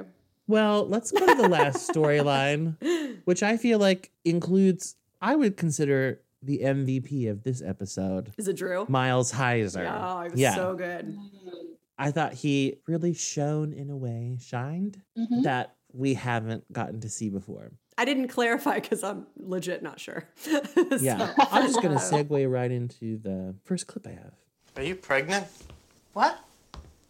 What is this? Oh my god. I'm not pregnant. I'm not. It's that's an ovulation test. It's For what? It's something that you use when you are trying to get pregnant. Why? Why are you trying to get pregnant? That doesn't make sense. Well, I'm with somebody I love and we're serious. It's the next natural step. Look, I would have talked to you about it, but there are a lot of variables, you know. I don't know. I'm sorry. Wait, It's just really weird. Hey, wait. What do you think? I don't know. I don't understand why you want another baby. It just doesn't make sense to me. I Well, can't honey, it's see a it. big shock and it's brand new, I mean, but just you already have Amber and I don't understand why you're gonna. I mean, there's not much to say. I mean, I guess good luck or whatever. Obviously, this is not the way Sarah or Drew or anyone would want to find out that Sarah was trying to have another baby. But here's some questions for the panel. Okay, that's What us. do you make of Drew's reaction? And when should Sarah have brought it up to her kids? Like, I don't think she necessarily needs their permission, but what type of conversation should she have about it with them, and how sensitive should she be? I think Drew is totally justified in his reaction. I think anyone finding out that your very adult mother is trying to have another baby when you have a already established family is probably a big shock to Amber and Drew. I think a lot of it comes from Drew's knowledge that his family is not typical and he doesn't have a stable relationship with his father. And now he's going to be thrust into this new family with possibly another sibling. I think it uproots him again emotionally. And I think absolutely he's okay to ask all the questions like why, I don't understand. And that feeling of being replaced, I think, is an insecurity of his. That is really perceptive. That's really good. Yeah. Because I felt that on some level, but I think I also was having thoughts like, well, in many ways, Drew is lucky that his mom is with such a caring person and that she's in a good place emotionally. And now that I'm saying that, after just hearing what you said, yours makes way more sense. Like what, 16 or 17-year-old boy, however old he is going to like see it that way. That's silly. That's me 40 years old talking, like that's me bringing my baggage of my mom marrying a really horrible person for 7 years and thinking, well, he doesn't have that. He's look at how nice Mark is, that's me looking at it that way. But everything you just said is really powerful. And yeah, that's of course how he's going to react. And you're right, totally justified. And not just the fear of being replaced, but the feeling of not being enough, perhaps. Like, oh, you didn't do it right, quote unquote, right with me and Amber. So now you got to do a do-over. Yeah. And then he's left feeling like insufficient. Yeah. He actually, he could have reacted way worse Yeah. That's true. than he did. The whole episode, you could say that he could have acted way worse. Like, he's really trying to be on top of his emotions the whole episode. I mean, I think it's kind of beautiful that he's so in touch with them, even though he's, I don't know. I agree. He was fantastic in this episode. Yeah. What do you think about, let's say that he or Amber was really bothered by her having another child. Yeah. I don't think Sarah's kids should get to dictate whether she reproduces or not. Yeah.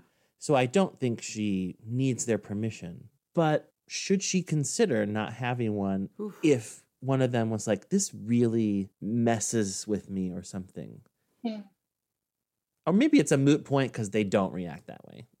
Yeah, I think it totally depends on the depth of their relationship, because I am thinking of Gilmore Girls now when Lorelai and Luke are thinking about having a baby and Rory thinks it's weird, and Lorelai, I think at some point, it's like, well, if you think it's weird, they were close enough at that point to where if Rory didn't want it to happen, Lorelai would have said, okay, then that's it then. And I think with Drew and Amber, it's a little bit of a different situation. I don't really understand why or how, but I don't think Sarah would change her plans for Drew and Amber. Yeah. When she starts dating Mark, she says to Amber, you and your brother come first. Mm. And I think she means it. And in that moment, I thought it was a really sweet thing of her to say, even though Amber wasn't bothered at all by Sarah officially dating Mark. And then now in this context, if one of them were to bring it up, I would feel a little bit like, oh, you're dragging up that one thing she said that one time as proof that you get like veto power. Well, and I thought Drew brought up pretty good points with both his mom and with Mark, she is older than you. And I think the thing he never says, but that maybe he means is like, why does she even want this. Like, I think he is mostly centered on his own experiences and feelings, like of, I don't want to be replaced. It would be very strange to have a sibling at my age, etc. But I think part of him is maybe, and I'm just kind of thinking of this for the first time, worried about his mom. Like, are you doing something you don't even want to do because you have a younger boyfriend who, you know, I think he says some line about like, I don't even understand why you want to do this. And I wonder if some of his concern might be for her and not just for himself. But I don't know, maybe I'm reaching. What do you guys think? Well, obviously Drew wasn't in on that conversation that Mark and Sarah have later on in the relationship that is, I want you to experience parenthood. But she might not be the person to give that to him.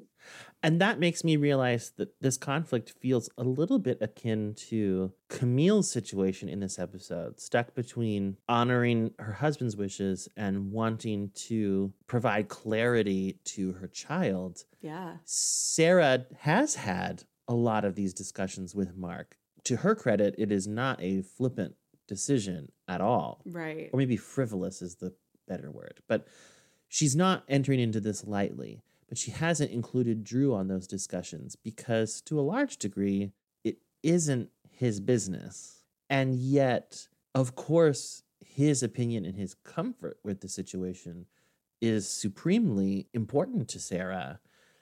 So it is a weird balance to strike, I think, of how much do I include you in this without deferring to you about this?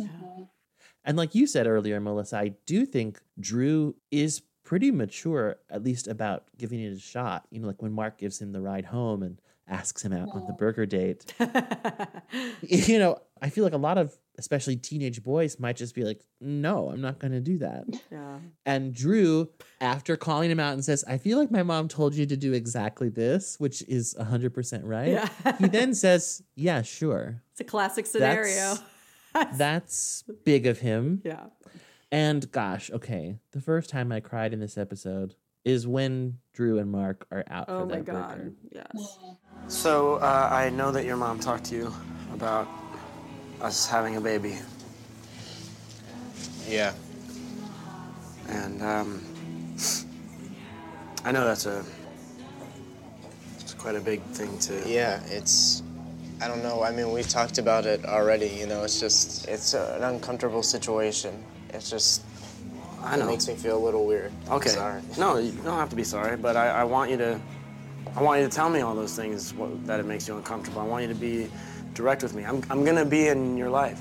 Yeah. We're going to have some kind of relationship. And it can be a bad relationship or no relationship, but I hope it's neither of those. So I want us to be able to be direct with each other and to tell each other what's going on. As otherwise I just get one-word answers and I don't know what you're thinking. And then I second-guess everything. Not for you to apologize. It's just a weird situation. So tell me about it. I don't understand why you don't understand that. It's I just do understand that it's uncomfortable. weird, but I want you to tell me exactly how you feel about it. You can tell me anything. This is your opportunity. Tell me you hate me. Tell me I'm, you know... I hate you. That's not it. It's just, you know, I don't understand why everyone pretends like it's not a big deal when it is. You know, it's a huge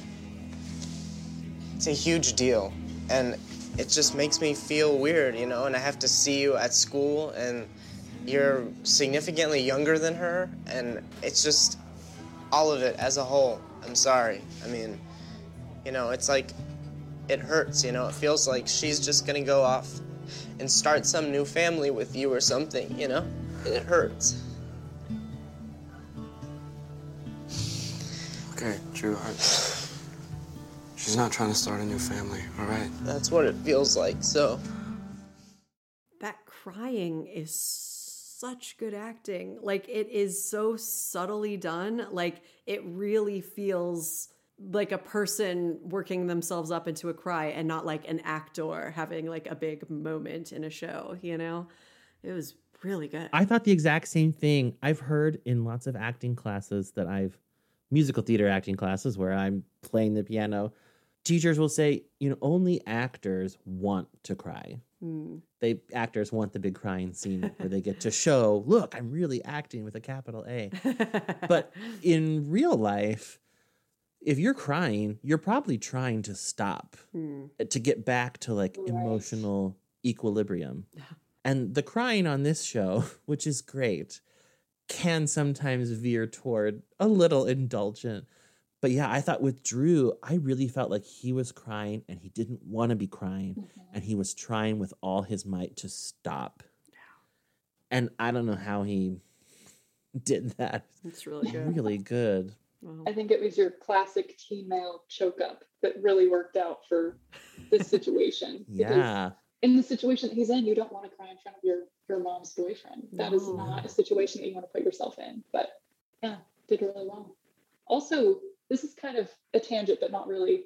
I was doing some reading, and I think Drew's girlfriend, her name's not coming to me. Oh, Amy. Amy. She's played by Skylar Day, who at the time was like a really big actor. And up until she was introduced, Drew did not have very many lines. So I think being able to see him and his emotion now is really helpful and was a great addition to the storyline that we really did not know much about. And she's not in this episode, but is mentioned. And yeah, I thought that was really interesting that his girlfriend was introduced and then all of a sudden Drew gets a bunch of lines. And, yeah, that's true. His storylines before this season were not always great. They were like very minor. Masturbating in the shower. That's the one I was Right. thinking of. Yeah, they Yeah. were kind of embarrassing. And now, yeah, it's cool. He's like got some real chances to show what he's capable of. Well, and similarly, I thought, Miles Heiser is playing the most reserved character on the show. So he doesn't have a lot of emotionally showy things to do. This, I think this is by far the most we've ever seen from him. And he does such a great job. And then because it's coming from this reserved character, I felt like it hit 10 times harder than if Amber came out and cried, even though I swear she's born to do it. But when she cries, like- it is sort of like, let's take a step back. Yeah. And it would be like, oh, Amber's crying again. Guess it's a Tuesday. Yeah. She just does it all the time. Yeah. Drew never, kind of the way that like, Or Christina, like cries constantly. Yeah, Christina's trying, take a shot. Yeah, exactly. So because it's rare, when it does happen, it hits really hard. Yeah, and I'm sure there's something to the fact that the characters we can think of who cry a lot are, the women characters and the male characters don't. And it's just like, man, society doesn't let the men cry. It's like, that's a whole other thing. That scene at dinner too, I may have been the least I've ever liked Mark. Interesting. I know his heart was in the right place, but he was pushing, I thought, too hard. And I think, at least me from the outside, I could see like, Mark, take your foot off the gas. Yeah. You're trying to have a relationship and that's admirable, but I think you're trying to take a whole bunch of steps at once. And I think you kind of got to let Drew dictate the speed at which you're going to get closer, because Mark is entering Drew's family, not the other way around. Yeah. And and I think Drew's feelings are valid. Drew is making an effort. He's there. Yeah. It's working. Just sit back, and when he's ready to tell you. It also kind of made me think about what one of our previous guests, Elena Glass, said about internal conflicts and external conflicts. Part of me even wondered if maybe Drew felt on some level like he knew it was okay that Sarah was maybe going to have a baby with Mark.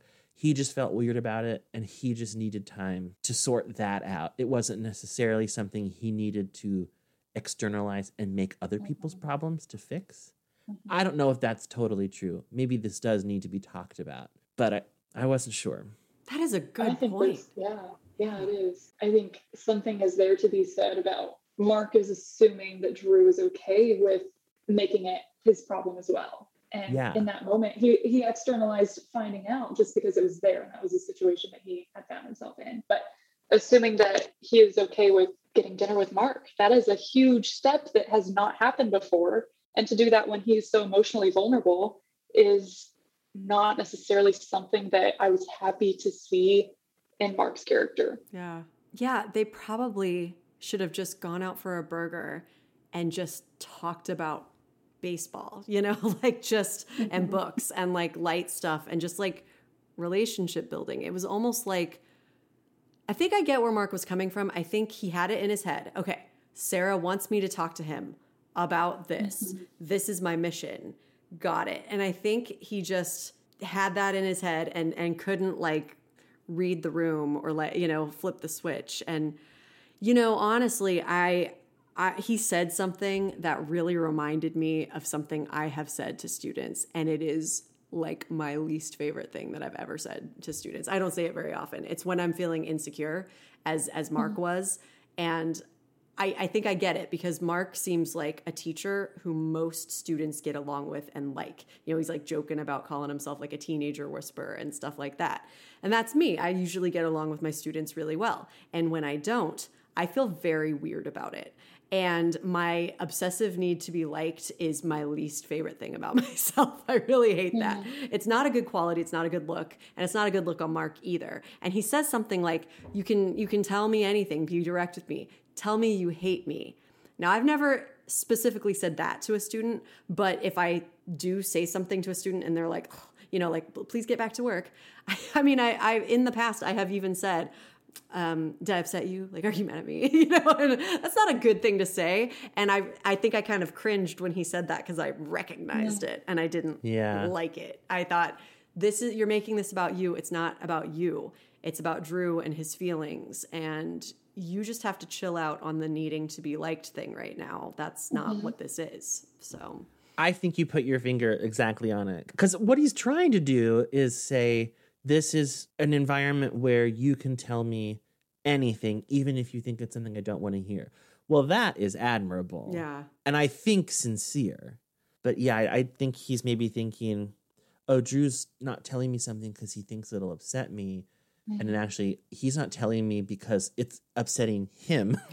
And if he doesn't want to talk about it yet, that's his right. And you got to it's like Julia, like, respect the boundary. Yeah. And I think fabricating the right time versus letting the right time occur on its own naturally is fabricating. It seems very forced. Yes. I did respect Mark for not telling Sarah what Drew did, but then I also did kind of feel like Mark broke Drew and then was leaving him to Sarah to like tend to the aftermath, and then also subjecting Drew to confessing painful feelings he didn't want to confess at all twice. Yeah. But still, I think it was kind of a noble thing. Yeah. And he needed to be like consoled by Sarah. He's like, I guess I'm not the teenager whisperer after all. It's like, stop making it about you and your feelings. Right. Even though he is allowed to have hurt feelings too. But perspective, you're going to be okay. You're an adult. Like, you're not going through what Drew's going through. Yeah. And I interpreted that as some humility. Okay. And like owning, like, well, I really bungled this because I had such a high opinion of myself and, I'm not perfect. Yeah. Well, let's talk about the other Drew crying moment. What happened? Nothing. I know he told you what happened. He didn't tell me. He said you should tell me. Mom, nothing. I mean... Did you guys I get cried along? in front of him, all right? I cried, so it was very embarrassing. I don't know. I don't want to talk about it. Can I just at least go outside or something? Why did you cry, Drew? I don't know. It's just a weird situation, and he kept pushing me, and he's trying to be close to me, and it's just not... I don't know. I don't know, Mom. Have you even told Dad about this? I mean... No, I haven't told anybody. But I will. I just... Why Dad? I thought that maybe when Dad got better, you guys would get together or something. I know it's stupid, but... It's not stupid. Can I just go outside? Oh, let him go outside. Like, stop forcing him to talk about his feelings. Oh. Suddenly, I hadn't thought of this while watching the episode, but suddenly I'm thinking of that moment in season 2. I think it's episode 217, when Amber blows up at Seth in the kitchen. You were not there for me when I really needed you.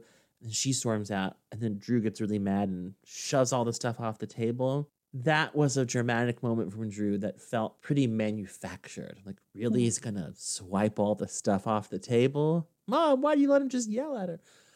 Whereas this felt so natural. Yeah. And I think I remembered this scene as being impressive, but I think I thought it was very showy. And in one sense it is. He's showing more depth, I think, than we've ever seen. But it doesn't feel indulgent at all. It feels like he's trying not to cry and just failing. And that is a really sad thing to watch. And I think it made Lauren Graham's reaction feel like not even acting. I was like, she's crying because he's crying.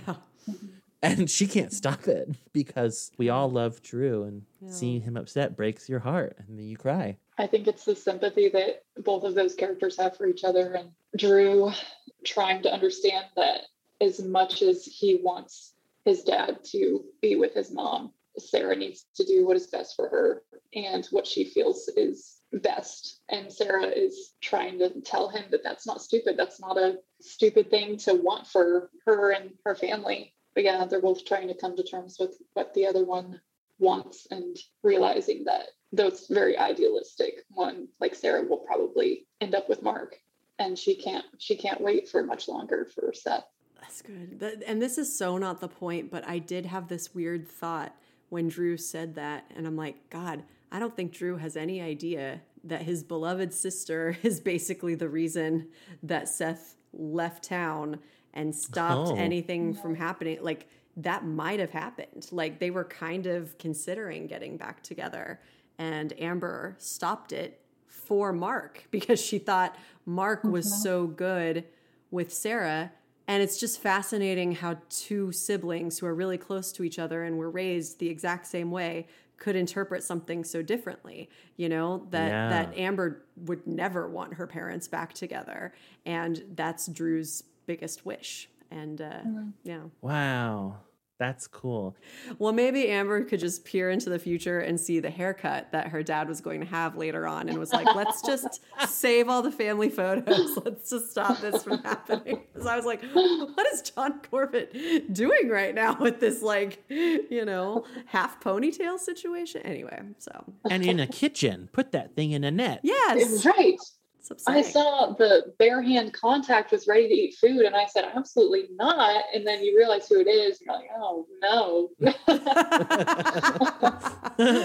I had forgotten he was in this episode, actually. I did too. I thought it was a sweet surprise. I thought kudos to John Corbett for, I assume, allowing his name not to appear until the end credits. I'm sure he's contractually entitled to have his name in the earlier credits as a guest star. Because it said guest starring Jason Ritter, Jonathan Tucker, Courtney Ford. John Corbett's name should have been there, but instead it was as soon as the credits at the end started rolling.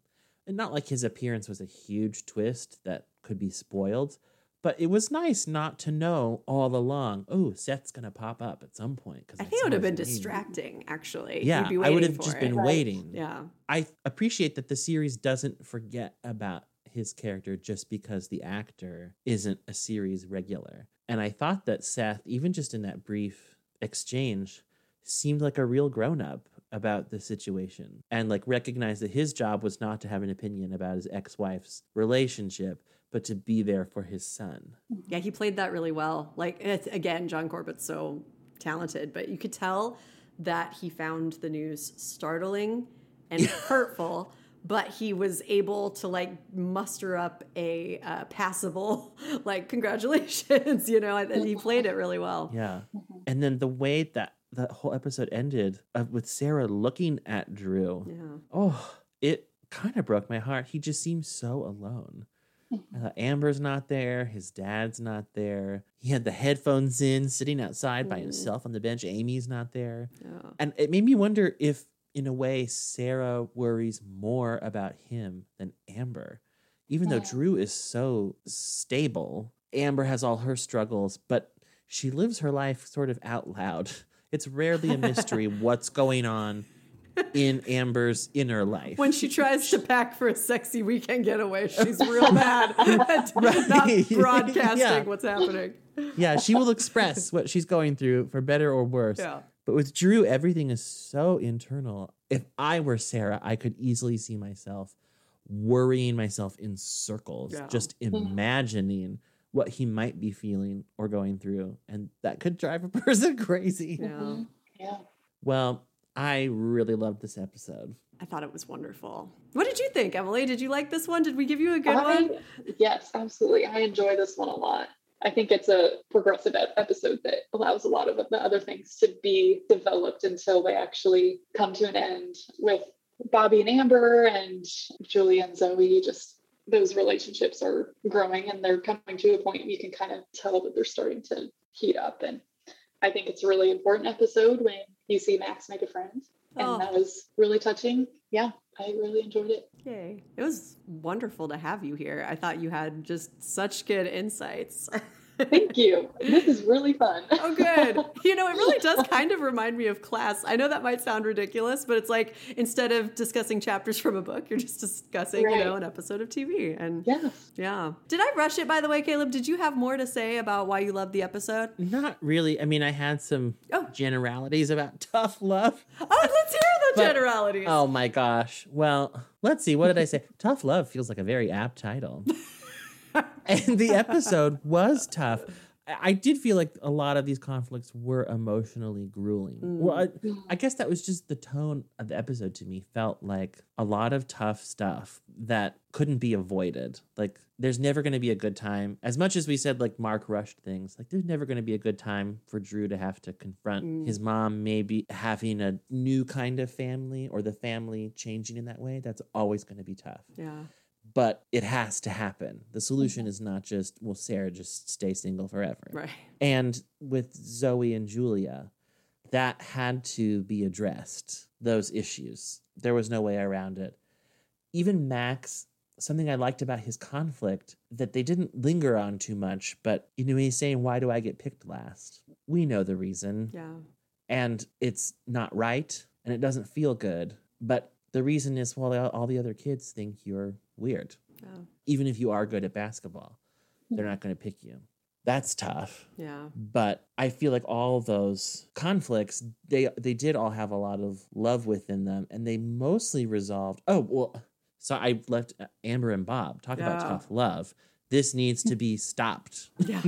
And I'm sure Bob and Amber, neither of them were happy that Christina came in there. But it really is for the best, I think. Yeah. And I think Christina went in there because she loves Amber. Mm-hmm. So I feel like all the conflicts did resolve mostly in the most positive way you could hope for, with maybe the exception of Amber. Like I said before, I don't remember, like, is this is her reaction like, oh, I dodged a bullet? Like, is it relief? Or is this going to trigger a, let me live my own life kind of meltdown? Smoking my cigarettes and drinking in the car again. Yeah, I know there's no end of season car crash. So I know it's at least not that huge if it is bad, but. Yeah. I mean, I'm actually super excited to watch the next one now because I really don't remember. And it is, it's that whole, like, we are so close to the finale. It's like everything, it's so good. It's just such good TV right now. Yeah. I do remember the next episode feeling like it's not the finale of the season, but I remember feeling like it should be because here's really where the big stuff happens. Yeah. And, you know, it's like 217 was sort of the premature finale of season 2, and now 317. What? That's crazy. The next season doesn't even have 17 episodes. So oh, that's right. We're not going to have that. We're not going to have a three-peat, but.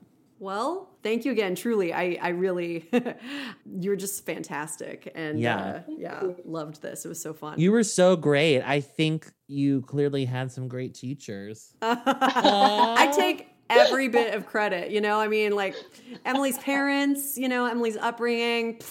No, I mean, 1 year with me, that's where it all. Thank you. All right. Well, everyone, thank you for listening, and please follow us and like us, Parenthood Pals, on Twitter, Instagram, Facebook. And pay a visit to ye old website, www. I did all the W's again. You do that. Parenthoodpals.com. Yeah, whatever. Yeah. You know. Send us an email or write us a rating or a review. We really do love that. It makes our day. So we do indeed. Yeah. And it does indeed. It does. We'll just respectively. We'll gush about it for like an embarrassingly long time. So anyway, Thank you for listening. And until next time, may God bless and keep you always. And may your wishes all come true.